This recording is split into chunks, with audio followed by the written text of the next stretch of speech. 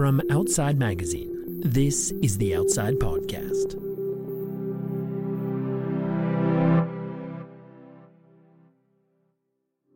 When you think of high-risk adventure on the open sea, the usual images that come to mind are global sailing races, or people rowing small boats across the ocean, or maybe someone diving in a submarine to the deepest locations on the planet. I'm Michael Roberts, and over my many years at Outside Magazine, I've worked on numerous stories that cover these topics. But as I've learned, there's something that might be more perilous than any of that: chasing bad guys. On the high seas, there are very few laws, and there's almost no enforcement. It is what journalist Ian Urbina calls the last untamed frontier. In 2019, Ian published The Outlaw Ocean, a book that chronicled what he witnessed while traveling over 12,000 nautical miles. It became a bestseller, and he's continued his investigative work with the Outlaw Ocean Project, a nonprofit he founded to produce stories about environmental and human rights abuses at sea. I interviewed Ian about that effort for an episode on this show in the spring of 2021. And now, Ian has launched the Outlaw Ocean Podcast, a 7-part series that brings his reporting to life through immersive audio. Today, we are excited to share with you the second episode in the series, which begins with the crew of a ship near Antarctica that is about to embark on the longest law enforcement chase in history. If you enjoy this story, you can listen to the Outlaw Ocean wherever you get your podcasts. Buoys on the starboard side, Peter? Yeah. Yeah, we have a visual on the buoys, thank you. You have a shot of that sign? Sea Shepherd, which is this vigilante ocean conservation organization that has a bunch of ships, was in the Southern Ocean, which is the waters right off of Antarctica on the bottom of the planet. Oh, yeah. Boy, that sure looks like it, doesn't it? Everything's fine. That really looks like the Thunder. They were there to find and ideally capture the Thunder, which was at the time the world's most wanted illegal fishing ship. Yeah, that's the Thunder. Yep. We got the Thunder.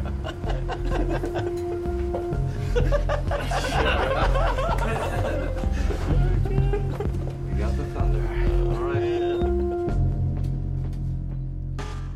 Episode 2, The Dark Fleet.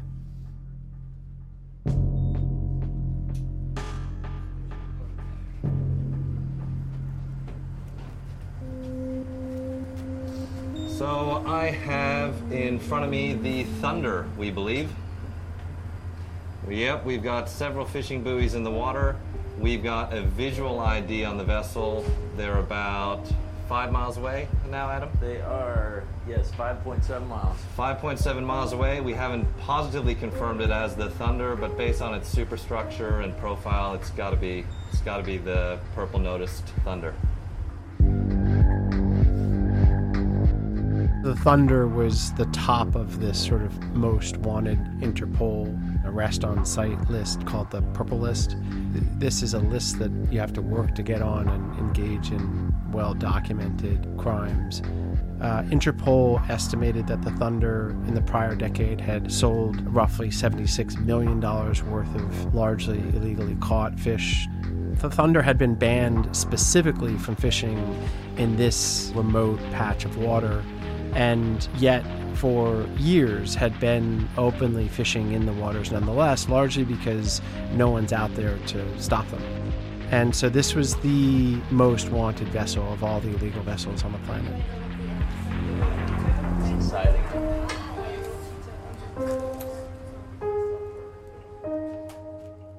If you look at the taxonomy of crime that plays out offshore, it's pretty diverse and pretty acute. And yet illegal fishing, I think, is at the top of that hierarchy. We're talking about 1 in 5 fish that end up on plates is illegally caught, or, a roughly $120 billion black market industry. So illegal fishing is the mother of all crimes at sea. Illegal fishing is a catch-all term that incorporates a lot of different types of crimes. For example, you have boats that are fishing in places where they're not supposed to be. Those might be the no-go waters that are near shore and belong to that country and for which you don't have a license to be there. Or they might be fishing in what's called an MPA, a marine protected area. These are just sort of protected marine parks where fishing is not supposed to occur. That's the first category. The second category is one where boats are targeting species they're not supposed to take out of the water. Either species that are endangered or on the edge of being extinct, species that have just been overfished and are strained, whatever. They're fish that you're not supposed to pull out of the water, and these boats come in and target them. The third category of illegal fishing is just catching too many. There are limits, there are quotas, there are seasons dictating the amount of fish and when you're allowed to pull them out of the water. And if you break those rules, that's this third category of illegal fishing. And the Thunder routinely broke all three of these. You know, this is what we're down here for, is to find this. This is like one of the boats we really, really hope to find. And here it is sitting, looks like sitting right off our bow. So this is exciting. This is about the best we could hope for on this campaign, is to find this boat. So, you know, now we just got to see what happens from here.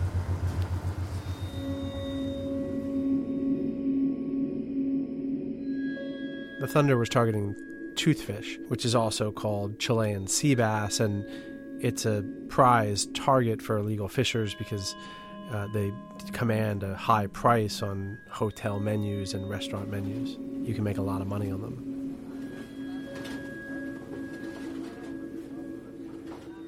It's common sense that if you're going to be involved with a type of illegality that involves multi-million-dollar pieces of equipment like ships in far-flung places like Antarctica, moving cargo all the way around the world, you've got to have a pretty sophisticated network to make that happen. You're probably also going to need layers of other related illegalities, you know, document fraud and money laundering and all sorts of things. So the kinds of criminals that tend to be involved with this sort of illegal industry tend to be organized. The ownership structure of the Thunder was murky by design, but I had a good suspicion that they were tied to a certain organized crime syndicate in Galicia, Spain.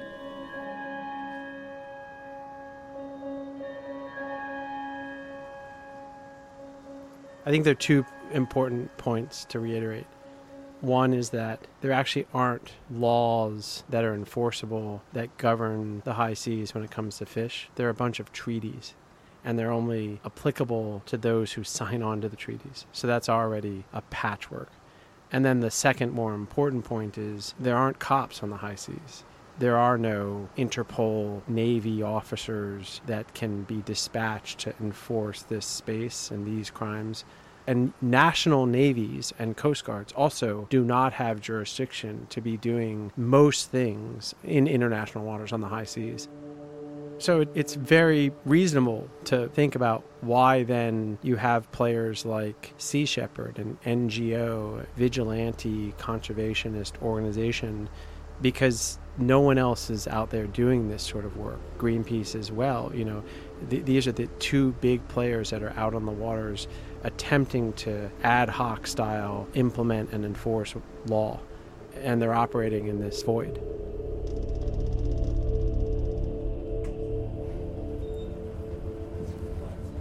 Good afternoon, Thunder. This is Bob Barker.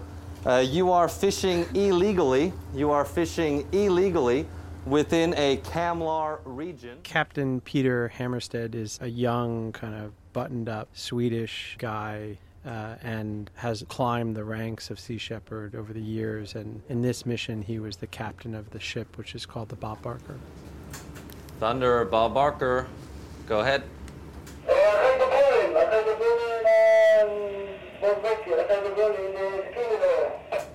We're conservation law enforcement. We are placing them under arrest, and they are to come with us to Fremantle, Australia. Vamos a ponerles bajo arresto para que nos sigan hasta Australia. No, negativa. They certainly know that we're coming for them now.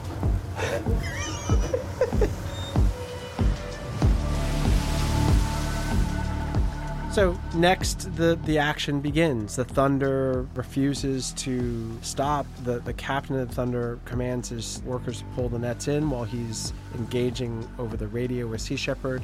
And once that's done, the Thunder takes off, and runs for it. Sea Shepherd, the two ships, Bob Barker, Sam Simon, they decide that one should continue chasing the Thunder and stay with him, and the other should stay back and collect the evidence, the buoys and nets that were left in the water before the Thunder ran, because that might help in a later prosecution. Thunder, Bob Barker.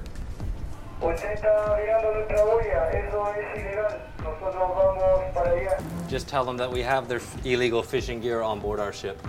It's evidence of their crimes. Zero pitch.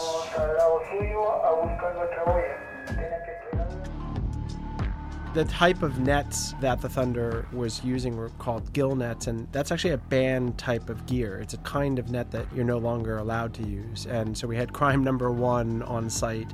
Gill nets are banned because they're undiscerning. There's a huge amount of bycatch that gets netted in them. Bycatches when other animals that you're not targeting also get netted and killed. So the Sea Shepherd ship that stayed back on site had this brutal job in front of them.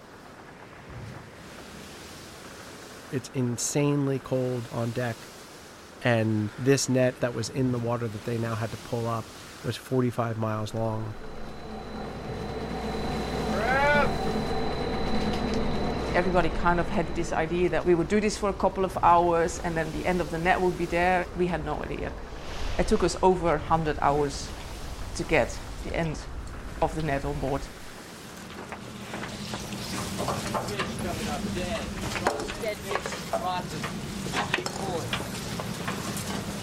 This was a distinctly grisly scene.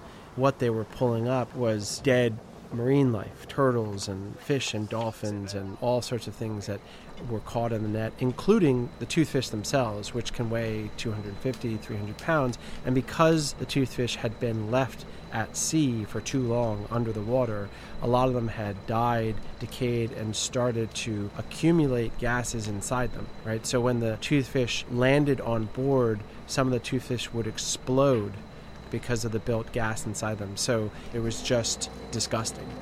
And bearing in mind, of course, that the people doing this very brutal, exhausting work were all vegan. And therefore, handling this diversity of dead wildlife was especially emotional for them. The crew of the Sam Simon released back about 50,000 kilos of toothfish. Every single fish that was pulled up was unfortunately dead, but this was all returned to the ocean, denying the Thunder their profits. Sea Shepherd is this fascinating organization. It was born out of Greenpeace and was created by a guy named Paul Watson, Canadian ocean activist, and he viewed Greenpeace as not aggressive enough. So Paul Watson decided to start his own organization, and thus was born Sea Shepherd. Okay. You guys ready? Get ready on the hoses. Get your helmets on and put your stuff on. They start to throw things. Japan's whaling fleet is blaming violent interference by anti-whaling group Sea Shepherd for its smallest catch of whales in years. Nishimaru, this is Bob Barker. Stop! We have found 30 shark tails. We have enough to make an arrest. There are no shark carcasses on board. Sea Shepherd has grown into this massive player on the ocean. They often call themselves Poseidon's Navy. They see themselves as vigilante conservationists, which is to say they cross the legal line often to, ram other ships or get in their way and then obstruct them or trespass into private territories. The directors of Sea Shepherd don't get hung up on these debates much. They say we're getting the job done, and if folks want to arrest us, then, go for it. But in the meantime, we're going to continue on our campaigns. Sea Shepherd's motto is, "It takes a pirate to catch a pirate."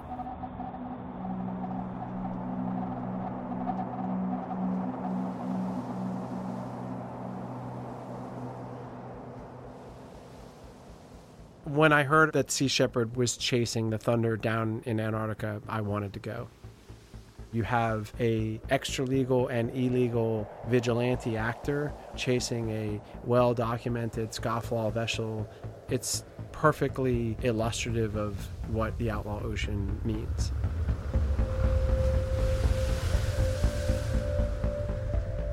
It took some work to get on the ship, bearing in mind that Sea Shepherd couldn't peel off and pick me up in some port, so I had to get out to some far-off coordinates and be there waiting and get picked up. But I finally got on board the Sea Shepherd vessel while the chase was occurring. Conditions at that moment were kind of worn out. The crew, both on the Bob Barker and the San Simon, had been at it for some months, and they just had no idea where the Thunder was going to lead them. And it's important to remember these are ships that are chasing each other at sea, and ships are not super fast moving. This is not a car chase. It is a very trying psychological odyssey to stay with this vessel, to not know when it's going to end, and to also not know for sure what will happen with this vessel when it finally does go to port. And the victor in this chase will ultimately be the party that has the most food, the most fuel, and the most patience to see this through. What was initially thought out to be a 2-month campaign has now doubled in length. We find ourselves having departed from the Pacific Ocean through to the Southern Ocean, then to the South Indian Ocean, and now finally off the coast of Nigeria and the South Atlantic Ocean.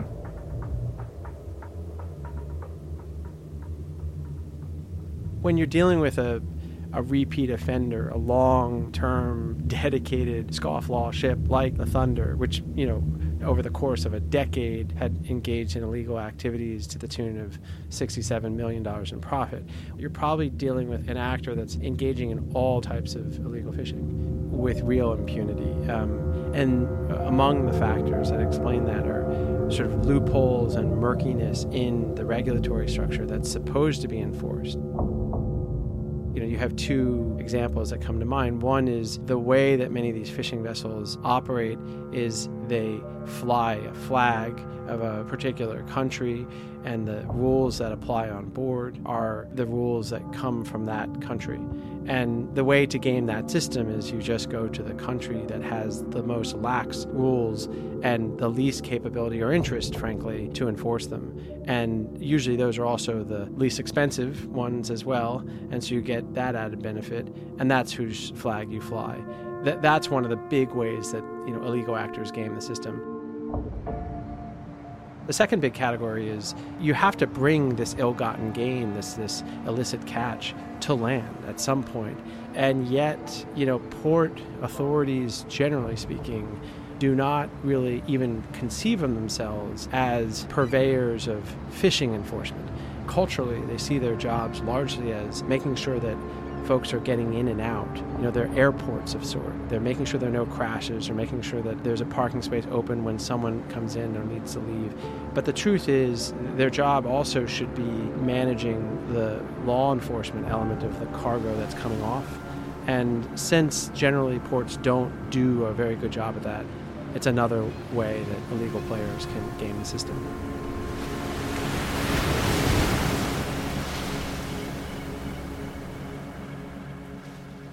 The reason that Sea Shepherd wanted to stick with the Thunder to the bitter end was there was any possibility that the Thunder could find a friendly port in Nigeria and Indonesia and, in lots of places where it's easy to disappear. That had happened already with other scofflaw vessels. And the minute they shook their tail and got rid of the guys chasing them, they could change the identity of their ship, change the numbers, disembark the crew, switch out the captain, and they were good as free. And so Sea Shepherd needed to stay on the Thunder to make sure that didn't happen, so they could arrest that captain and prove that those guys were involved in illegality, and maybe even prosecute them and convict them. This chase took unbelievably surprising and dramatic turns along the way. At one point early on the chase, there's a famous strip of water that is notorious for deadly ice floats that sink a lot of ships over the centuries. And the Thunder opted to go straight through the middle, hoping probably to lose its tail, to lose the chasers. What was that? Then there's another patch of the Southern Ocean where you normally watch the weather, and storms roll through every 3-4 days. And if a storm is coming through, then you sit tight and you wait for it to pass, and then you cross between them. The Thunder again opted to go straight through the middle of the storm. I'm not sure if this is actually a tactic, if they're really trying to get us into the middle of the storm, or that this is just their route out of the bad weather and they're trying to ride it out. The Sea Shepherd guys weathered the storm, made it through the other side, still on the Thunder's tail. At one point, the Thunder put nets in the water, seemingly for some subsistence fishing, just to get something to eat. And the Sea Shepherd cut the nets, took the nets from the Thunder out of the water. Got it. Got it. Pull it up. Come on. Yes, it's coming up. Good job. Just a little move ahead a bit. Yeah, tell them to tell us. The captain of Thunder blew his lid, screamed at the Sea Shepherd guys over the radio, and turned the Thunder around and began charging at one of the Sea Shepherd ships to ram it. Tell them to hurry up because the Thunder's coming at us. Sounds great. Peter says, hurry up, the Thunder's turned back towards us, over. Thunder. It's going to be close.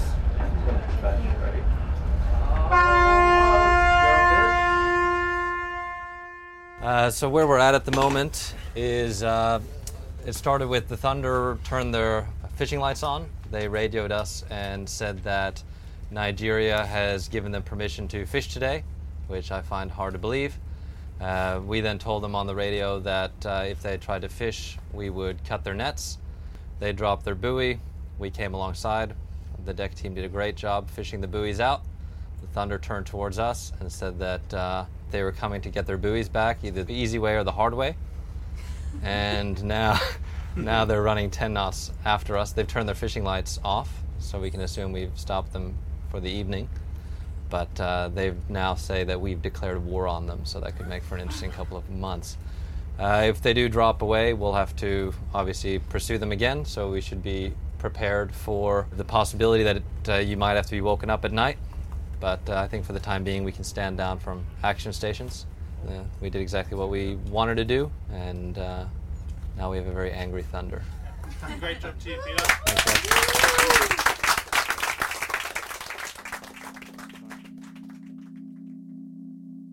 The Sea Shepherd ships are chasing the Thunder, but it's a sort of slow motion chase, and it's lasting over the course of 4 months.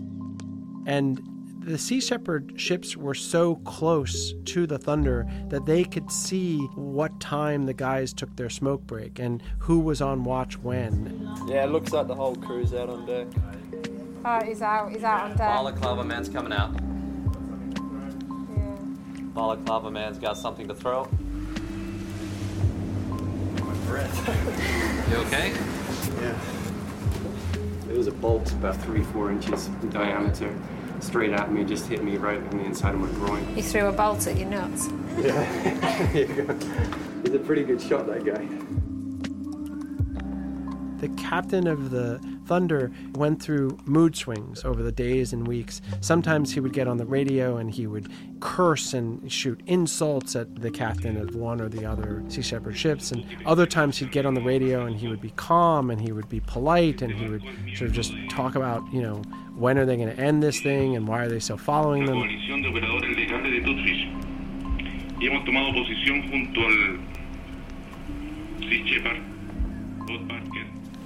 We've targeted the Thunder. We've denied her fishing season. We've denied her access to her fishing grounds in Antarctica. It's become a game of endurance. Either way, this ship's been out at sea now for 5.5 months. They've got to be running on fumes, and we've got to be very close to an end game.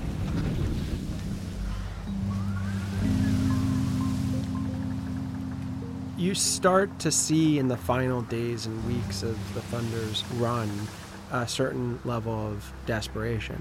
So first you had the Nigerian government stripped the Thunder of its flag, and that changed its legal status and made it way more vulnerable to arrest. Secondly, you had, in subsequent days, this fire in these metal drums on the back of the ship that emerged. Tell him that the burning is leaving all traces, so there's definitely items with oil in them, which you can't burn in an open flame anyway. It was strange at first. Why would they be burning their trash? Is that what they were doing? And then with some binoculars and close study, it became clear that actually what was happening there was the Thunder was burning its nets. Most likely they were realizing that those nets would be used as evidence against them, and they better dispose of that evidence. It's like out of the burnt barrel. It's not contained at all. So it was just this wild, wild trip that led up to its utterly unpredicted final moment. There's a whole bunch of people on the port side staring in the water. It appears they may have launched a... He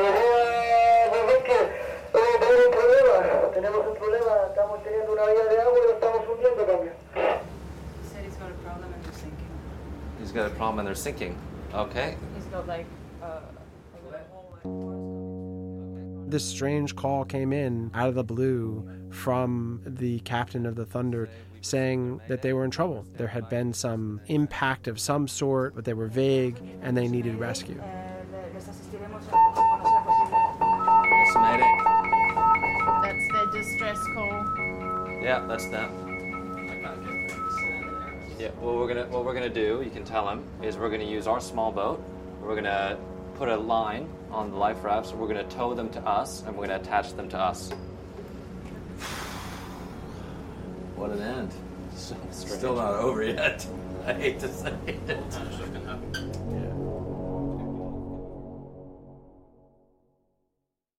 We'll be back to the outlaw ocean after a short break.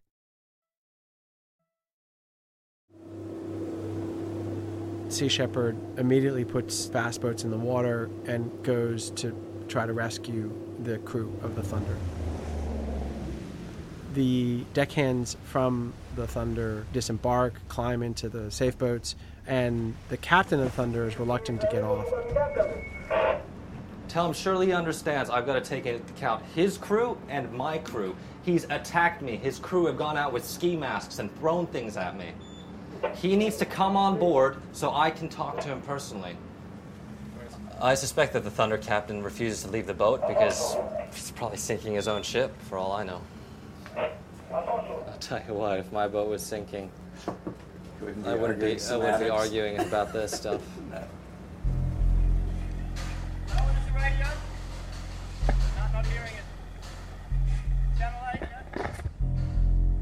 Eventually he gets off the ship, and that allows the Sea Shepherd folks to come up on the other side without the captain of Thunder seeing, and to board the ship before it goes down, which is a really dangerous, brave move in many ways. And the goal there was to try to grab what they could in terms of evidence before the ship fully sank.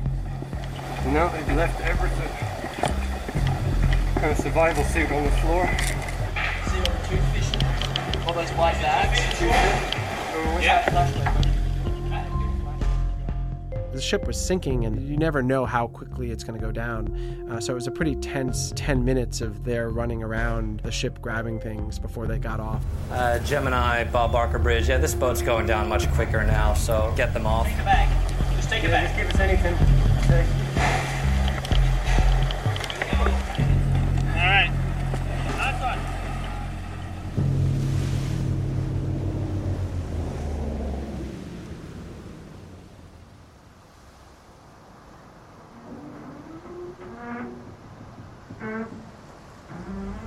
Attention all crew, attention all crew. Looks like the Thunder's going down.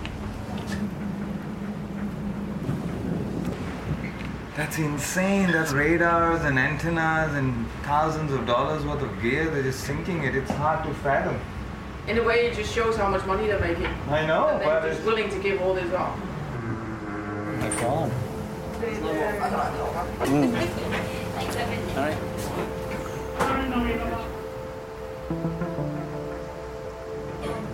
Time is 12:52.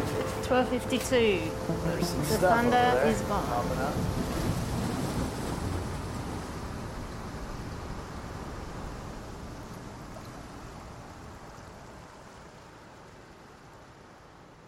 In the moment the ship went down, the captain of the Thunder pumped his fist, which seemed his gesture of celebration and was interpreted by most as kind of incriminating. It's the kind of thing you do if you meant for the ship to go down, not if you were upset that you were losing, your baby. What's really weird is yesterday there was all that activity on deck. Yeah. Started just after dark. They must have been getting stuff ready for this, Yeah. gathering up their personal gear or They whatever. were all carrying backpacks.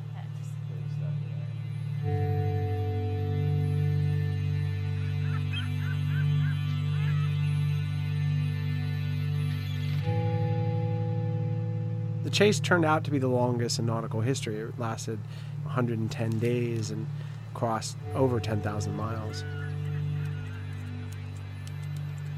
This whole capture of the captain and the crew was a huge success for Sea Shepherd. This was a new type of campaign for them where they weren't going to ram and engage in direct action. This was a different type of campaign where they actually worked with law enforcement, Australian Navy and others, and fishing companies, something Sea Shepherd had never done before, to get intel, and then to actually successfully find the Thunder, follow them, capture the crew, and hand them over to law enforcement. It was a slam dunk. And it just showed the inanity that governments aren't doing this work and that an NGO of ocean advocates is doing it. And it also proved that it could be done successfully. You could find these guys and you could bring them to justice.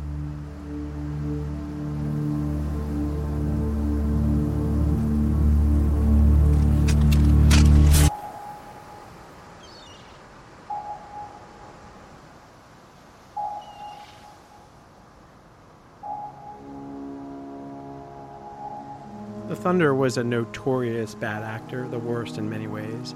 But the reality is, at any given moment, there are tens of thousands of illegal fishing vessels around the world. Sea Shepherd may have 6, 7 huge vessels, which is amazing when you think about an NGO that has, a fleet of multi-million-dollar patrol vessels. But it's also like a drop in the bucket. It's minuscule when you look at what they're up against. Illegal fishing has been identified as the single greatest threat to achieving sustainable fisheries in the world today. 80% of Chilean sea bass is illegally obtained. Sharks in the Galapagos Islands are being decimated by the catches are dwindling. The future for the Indian Ocean is pretty bleak. This is a virtually impossible topic to report on for much the same reason that it's so difficult to police it.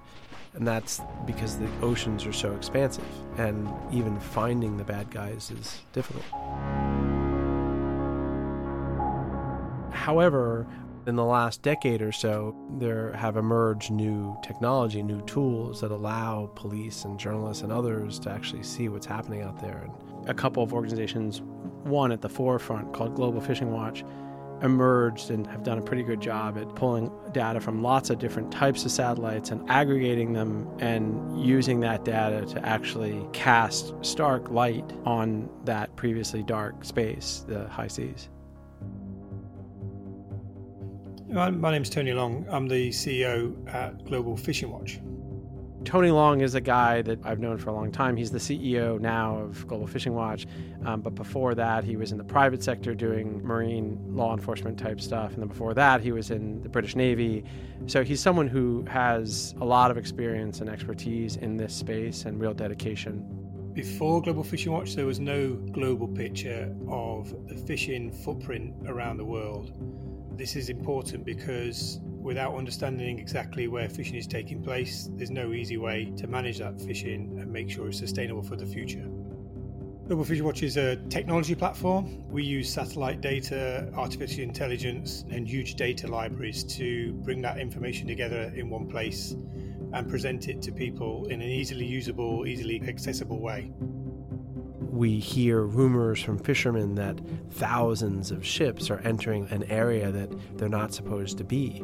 The way you can pin that down is by using satellite technology to see if indeed there is a cluster of dots on the map that look to be fishing and moving in those patterns.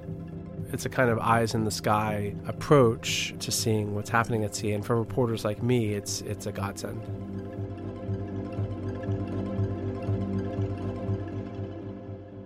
At the end of the day, the real public service of Global Fishing Watch is not just that they have mastered the skills of seeing what's going on out there, but they make it public and free. There have always been firms that have done this at a really high price for specialized buyers, but Global Fishing Watch has done this on behalf of the public. And so journalists like myself and law enforcement turn to Global Fishing Watch, turn to its website and its specialists, on staff to use their resource to provide some public tracking of crime out there. We're using several different technologies, but the main one that we sort of build from is called AIS, or Automatic Information System.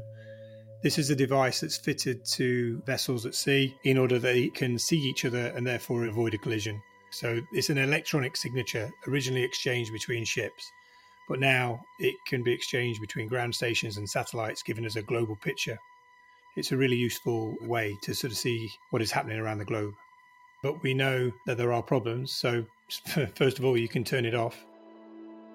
The turning off of the transponder is a pretty common practice, and it's usually justified by captains as, well, we didn't want other fishing captains to know where we were fishing, and we don't want to give away our trade secrets, or we were in a rough neighborhood and we were worried about being attacked by pirates, and we didn't want to be transmitting so they could find us easier. But it's a fairly common practice that they do, and usually those excuses are pretext for what's actually going on, which is they're engaging in illegal behavior that they don't want anyone to see. The most common scenario where ships go dark is these are fishing vessels and they're riding the line between where they're allowed to be and where they're not. And they're right there on the screen, and then suddenly, poof, they disappear. And 3 days later, they pop up again on the right side of the line. You can only assume, and the data has borne this out, that invariably those vessels, when they disappear, are entering the forbidden zone, illegally fishing, and then coming back on radar when they're done. We think of these vessels that turn off their AIS as the dark fleet.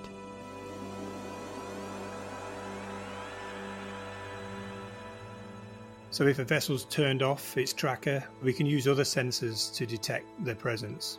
The key ones that we use are synthetic aperture radar. This is radar fitted to satellites that will pick up the reflection of the vessels on the water. We use, when we can, also digital imagery, which is straightforward photograph from space in most cases, but this is useful because it gives us a different layer of data. You can generally tell what type of vessel it is from the image in a way that you can't with synthetic aperture radar. There are some disadvantages to each of the different systems, which is why it's important to have them all together, so you want to be able to overlay the data.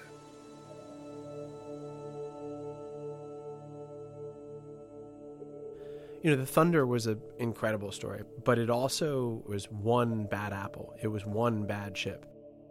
What I wanted to pivot to was proving that it's not an aberration. The Thunder is actually the norm in many ways, and indeed there are bad fleets of hundreds, even thousands of ships that are all in a unified fashion acting illegally. So I started asking around, where might I find illegal fleets? And generally what folks were saying were, look for places where there are gray areas, where multiple countries claim rights over those waters, and that creates a void in jurisdiction, and it attracts large numbers of bad actors. But in particular, my sources were saying, take a look at North Korean waters. In late 2018, I started reading various reports, obscure maritime reports from the UN and the like, and started getting the sense that there was likely a very large illegal fishing fleet operating in North Korean waters. The thing that caused me to start looking around such random, obscure documents was these two strange and distinct mysteries that seemed to haunt those very same waters off the coast of North Korea. One was the squid stock in that body of water had plummeted, more than 70% in just over a decade. The total amount of squid caught in Gangwon-do province, a regional specialty from the nation's East Sea, has fallen by more than half in a decade.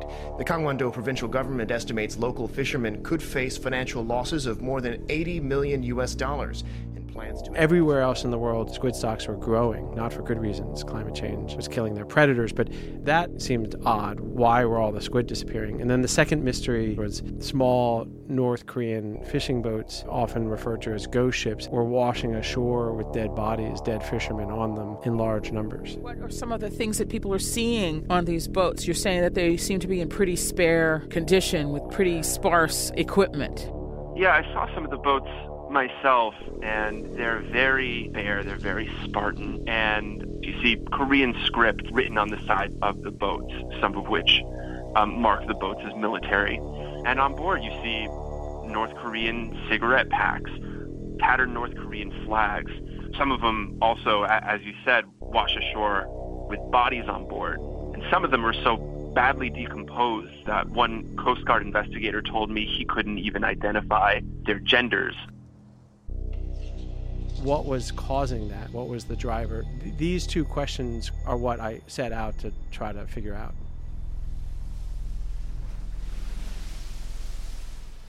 There had been this anecdotal information out there about a huge number of Chinese vessels that were entering North Korean waters, and that was completely illegal and forbidden. And yet, South Koreans and Japanese had consistently reported that lots and lots of Chinese ships were crossing their territories, their waters, and heading into North Korean waters and fishing there for squid. We had the opportunity to do some work with partners to focus on a really important fishery in North Korea around the squid. And we wanted to test our system and see if we could really expose what was happening in that area. The squid vessels have really bright lights, like stadium standard lights, that are shone down into the water in order to attract the squid to the surface so they can catch them.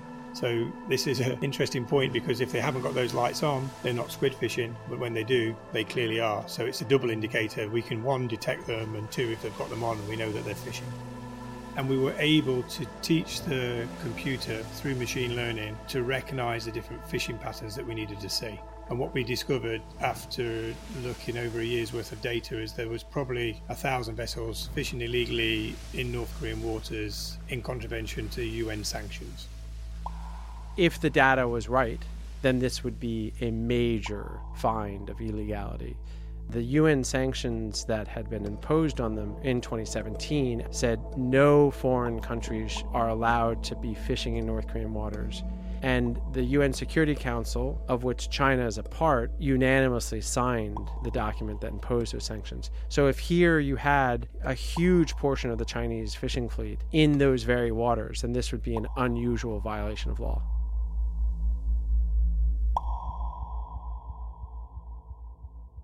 When Global Fishing Watch revealed to me that they had done this incredible data mining and had largely proven that this was going on, the role that we both thought that I could play would be to actually get on the water and lay eyes on the ships and document what was going on in a first-person way.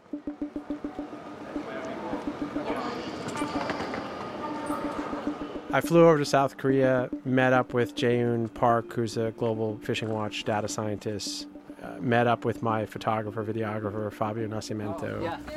Great. 하겠습니다.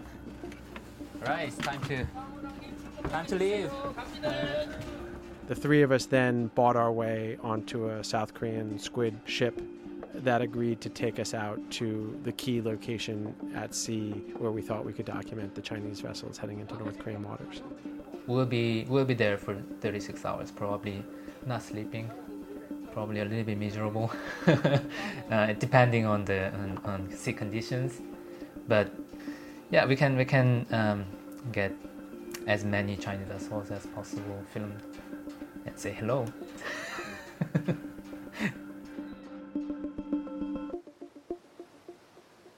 We went specifically to the coordinates where the satellite information seemed to indicate that if we waited there, we would see the Chinese passing through on their way to North Korea. And we waited not very long, and lo and behold, the first line of vessels, 10 of them, all Chinese, all squid vessels, single file, all dark, transponders turned off, passed right in front of us, and we tucked in behind them, began following them. Come on! Two of them. They are really dark vessels. They don't appear on the monitoring. Only radar we can see some metal object moving. And there are 3? This guy behind? There are 4. There are 4. Are these trawlers? Look like very much trawler. Wow, I've never seen this. You can see the deck. You can see really the structure of the vessel. It's wild. It's really wild. We followed them for a while and documented that they were Chinese, that they were squid vessels, all those sort of identifying details we could muster through binoculars. And ultimately we put up a drone to fly over them to see if we could get a closer look at what was going on the ships. 네, 가면서처럼 되죠. We say we are gonna do the drone. Yeah, he's going to film for a couple minutes and then he's going to put the drone 촬영도 up. 하고 그 드론이라고 있잖아요. That was sort of the final straw for these Chinese ships, and we radioed to the Chinese and tried to make contact with them. They wouldn't reply. They were annoyed. Yeah, by our presence. We see another boat very close. Looks very modern. We're getting very close. This guy's coming right at us. Should we be worried about that? When we put the drone up over them, one of the ships peeled off from the single file row and came at us and looked to be preparing to ram us. We peeled off at the last minute out of his path and avoided a collision, but it was a clear message that we better back off and stop following them and stop trying to document them. The Chinese swatted at us. Right. Chinese vessels are often armed, they often have security on board, and they've been documented ramming and opening fire on other vessels. And so this level of aggression in our own experience was illustrative of the muscular way that this fleet operates on the high seas. And we got 2 more over here. So what's our total tally then? 1, 2, 3, 4, 5, 6, 7, 8, 9. Wow. This is like unbelievable. Look at that, like... They're all coming. Well, it's also just... Like zombies. There's so many of them. You have these moments when you're a reporter when you get excited, and this was one of those moments because these ships I had studied for so long, quite especially studying how they were persistently invisible and how we didn't know how many there were of them, and only ever viewing as dots on a map when we could view them at all. And here I was on this bright, blustery day, and plain as day were all of these ships directly in front of me, and these were the most illegal actors engaged in highly secretive behavior. So needless to say, I was pretty pumped. By the time we came back to the U.S., we had huge amounts of evidence in lots of different forms, overwhelmingly proving that there were hundreds of ships that were routinely and very illegally entering North Korean waters with real life and death consequences. Global Fishing Watch planned to publish their findings in a peer-reviewed journal. My plan was to work with NBC News and put out a story with them about what we had found. What the story showed was an answer to 2 of the mysteries that sort of had haunted me. One was, where'd all the squid go? Why was the squid stock in these waters plummeting? The answer was more than 900 industrial illegal fishing vessels are raking the waters clean. The second mystery was, why are all these dead bodies washing up in Japan?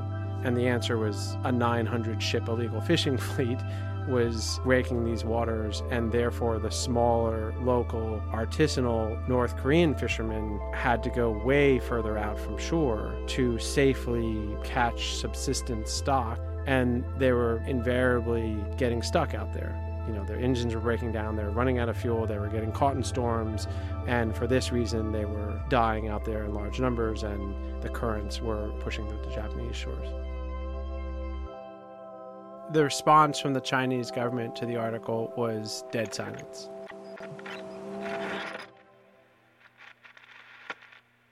The foreign ministry, which was engaging before, would not answer any follow-up questions, and they just said nothing.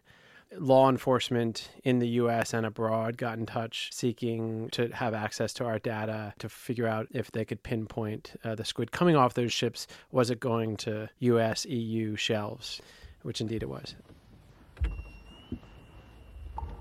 From what I'm aware of, there have not been any prosecutions of any fishing players. The Chinese government has not changed its policy. It has not cracked down. Ships are still routinely going into North Korean waters. And yet no one has challenged anything in our reporting, in the data, in the peer-reviewed article. The findings are undisputed, which just goes to show the sort of intransigence of the problem. For this to be dealt with, the global system has to kick in. So the regional fisheries management organisations, the United Nations in terms of the sanctions, the flag states of the vessels concerned, the coastal states that are impacted on it, they're the people that need to come together and resolve this. But we intend to continue reporting on this fishery to make sure we can show whether there's been a response. And for me, as the CEO of Global Fishing Watch, if there's no response the next time we report, that's where we really need to pick this up, because it shows that the global system is broken.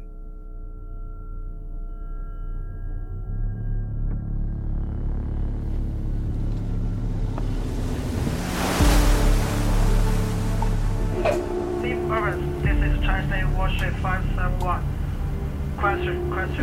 What's the meaning of your flag? What's the meaning of your flag over? Chinese Naval Warship, this is the Steve Irvin.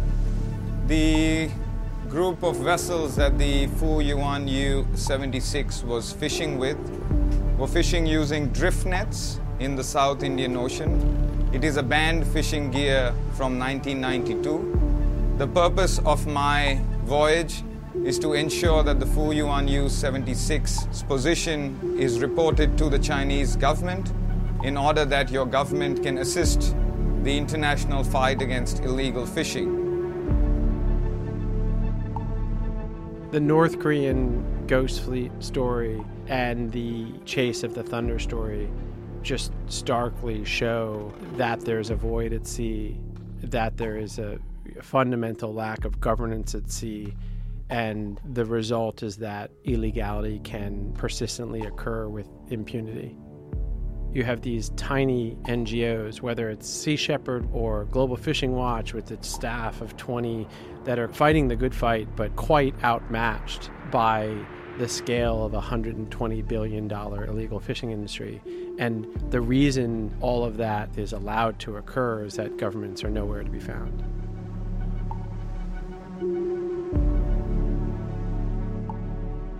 I've seen this again and again in my reporting, that the incentive to behave poorly is so much greater in places where people think they can get away with it. You know, this is what got me into journalism in the first place, the desire to shine light on things that are broken. In a weird way, the two sides of the coin, the unusual, elation of slam dunk evidence of huge crimes that are egregious and widespread on the one hand, celebration there. On the other hand, the deep-seated frustration at the fact that when you lay it out there in the public, not a whole lot is done about it. That combination of elation and frustration seemed to become a traveling partner of mine throughout the Outlaw Ocean.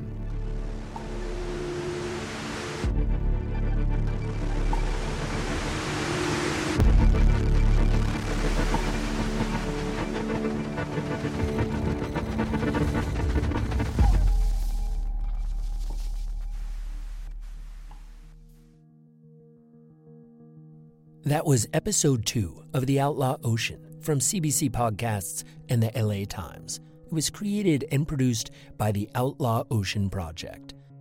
The series is reported and hosted by Ian Urbina, written and produced by Ryan French, editing and sound design by Michael Ward, sound recording by Tony Fowler.